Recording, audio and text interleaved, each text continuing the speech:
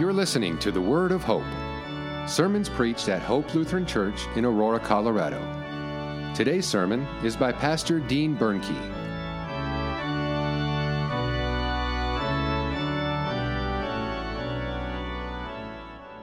Grace, mercy, and peace from God our Father, Lord and Savior Jesus Christ. Amen. The base for our sermon this morning comes to us from the 18th chapter of St. Luke's Gospel, verses 1 through 8. And Jesus told them a parable to the effect that they ought to always to pray and not lose heart. He said, "In a certain city there was a judge who neither feared God nor respected men. And there was a widow in that city who kept coming to him and saying, 'Give me justice against my adversary.' For a while he refused, but afterward he said to himself, 'Though I neither fear God nor respect men, yet because this widow keeps bothering me, I will give her justice, so that she will not beat me down by her continual coming.' And the Lord said, 'Hear what the unjust judge says. And will not God give justice to his elect who cry to him day and night? Will he delay long over them? I tell you, he will give justice to them speedily. Nevertheless, when the Son of Man comes, will he find faith on earth?'" Please be seated.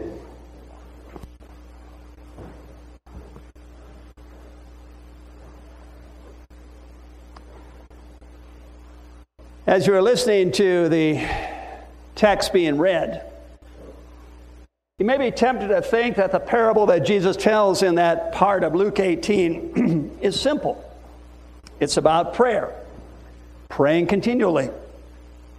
Sure, I get it. You say, praying is important. Next. And you're correct. Luke points out that Jesus does tell this parable, it says, to the effect that we ought always to pray and not lose heart. But this little parable is a little bit more intriguing than that, for example. It sort of fascinates me the way this reading ends. It ends by Jesus telling us that God will answer the prayers of his elect speedily, it says. But then he turns around and he asks, when the Son of Man comes, will he find faith on earth?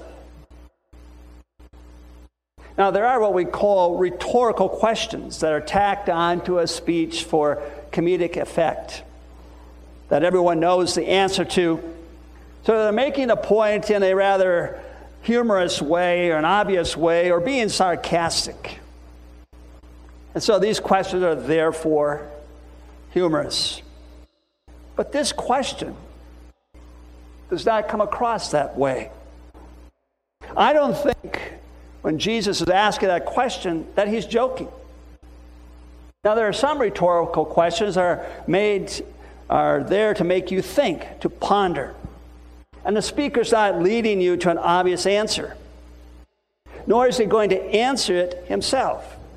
It's what could be called a live question. And this strikes me as one of those times. Will the Son of Man find faith on earth? So I tell you this morning to treat this as a live question before you simply answer along the lines of, yes, of course there will be faith. After all, I attend a conservative Lutheran church, and here is my fine, faithful Jesus.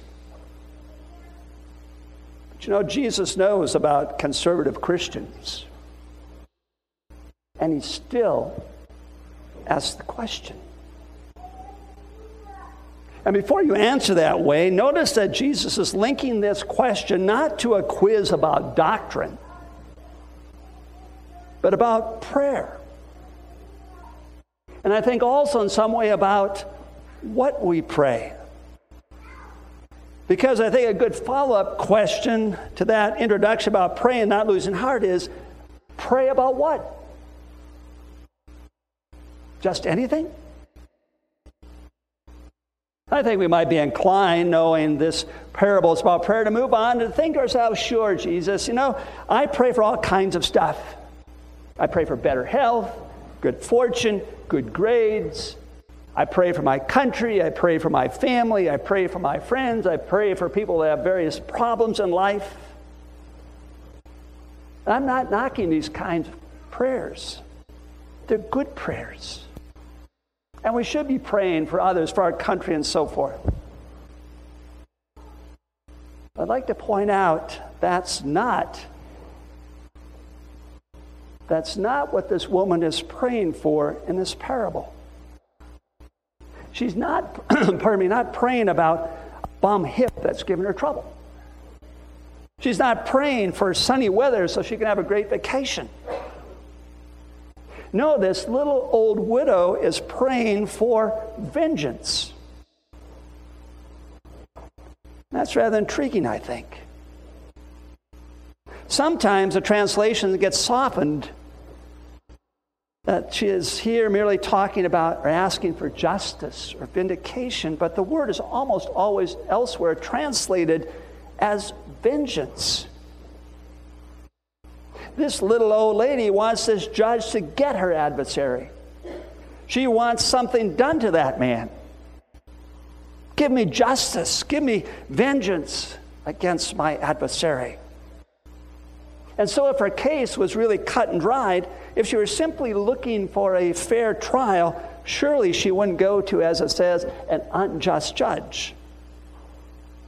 No, you track down shady characters when you're done fighting fair. And so she goes to the crooked judge who doesn't give much of a lick about anyone or anything, even God himself. He's a rogue judge, probably on the take, in it for himself. He doesn't face an electorate. He can't be removed from office because he's unpopular. But his life has been made unpleasant by this widow. She badgers him because she knows that he can make things right, unpleasant things by the sound of it. And sort of like a dripping faucet, she keeps pestering him. Give me vengeance. Help me. That was her annoying, irritating, constant screech in the life of this person who had the power to make things right. And then the judge finally has had enough of this woman. He gives her justice, mainly because he wanted to get rid of her. He wanted her to stop bothering him. Avenge me is her prayer. If you think of all the things that Jesus could have chosen, this is the prayer that Jesus holds before us as an example. And so I think it's fair to ask, do you pray like that? If we don't, well, what was that live question again? How does Jesus ask that question at the end? Will the Son of Man find faith on earth? And I know this prayer is prayed in heaven because Revelation 6:10 records the souls of those saints calling out to God thusly, O sovereign Lord, holy and true, how long before you will judge and avenge our blood on those who dwell on earth? But Jesus' prayer was not about heaven. It was about faith on earth. I think it's a good question in regard to our prayers because I think one of the things he's getting at is that our prayers are all too often half-hearted. That we often pray in ways that will accommodate us to our world. Our prayers are often dealing with a fallen world and our offerings and in a way that wants to make them manageable. And so if you can't be in charge and if you can't be on top, then we want to be comfortably numb. And if we are, then the world can just keep on going the way it is. Jesus tells a story about a woman who prays like she's had it. She's had it with the way things are going. She's done praying nice. She prays like that judge can do something drastic to her enemy, and she will not let up until he does. Her prayer is not that he would fix things, but her prayer is that he would put an end to what opposes her. Now, a couple of months back, in one of the sermon texts, Jesus said, if anyone comes to me and does not hate even his own life, he cannot be my disciple. Maybe we read that and we hear it and we think hyperbole, that Jesus is just overdoing it for effect. But the other option might be, we're not taking him seriously enough. Let me ask, are you comfortable with your life? Have you made peace, with the way the world is today? Is everything fine for you as long as you have a lazy boy and you paid the cable bill? Because if it is, then why do we call out for Jesus to come? Why do we call out for Jesus to do something drastic? Why pin your hopes on the coming bridegroom if you've got bread and circuses to occupy your time? Why would you look forward to Judgment Day if you really aren't all that bothered about what's going on today?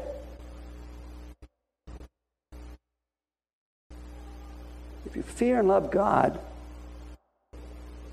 if you don't rather fear and love God, if you don't want him around, if you don't respect man, love your neighbor, well, that's the description of someone who's unjust, unrighteous, and that's not exactly a compliment, is it? There's someone in a parable like that. But he's not the one Jesus calls you to emulate. The guy doesn't ask for much other than that woman would stop bothering him. But on the other hand, if you recognize the current situations in which you find yourself, find your family in, find your country in, find your world in, if you find those unacceptable, then pray. But pray that God would do something drastic. Not half measures. Pray that he would end the whole thing. Pray as if you actually want Jesus to come back. That's faith. That's looking to God as if you wanted him, as if you desired his presence. But I warn you, that praying is dangerous. It's faithful. And when faith is strong, the adversary takes you more seriously. That little old widow had attracted the attention of someone, and so do all the faithful. Indeed, St. Paul writes, all who desire to live a godly life in Christ Jesus will be persecuted. Nevertheless, it's a good way to pray. And know that you pray not to some unjust judge, but you pray to your Heavenly Father. You've got connections. Work them.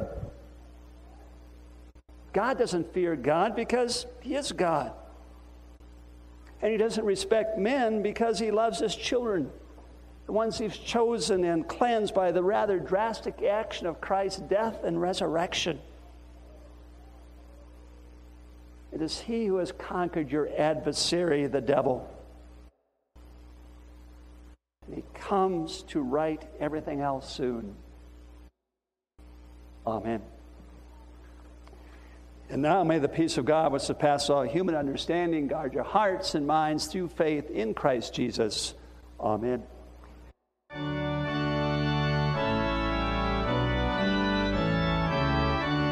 Thank you for listening to The Word of Hope. We hope your time with us was filled with joy and peace in hearing the Lord's Word. If you have questions or would like more information about Hope Lutheran Church, please visit our website at www.hopeaurora.org. Send an email to office@hopeaurora.org or call us at 303-364-7416. This has been the Word of Hope.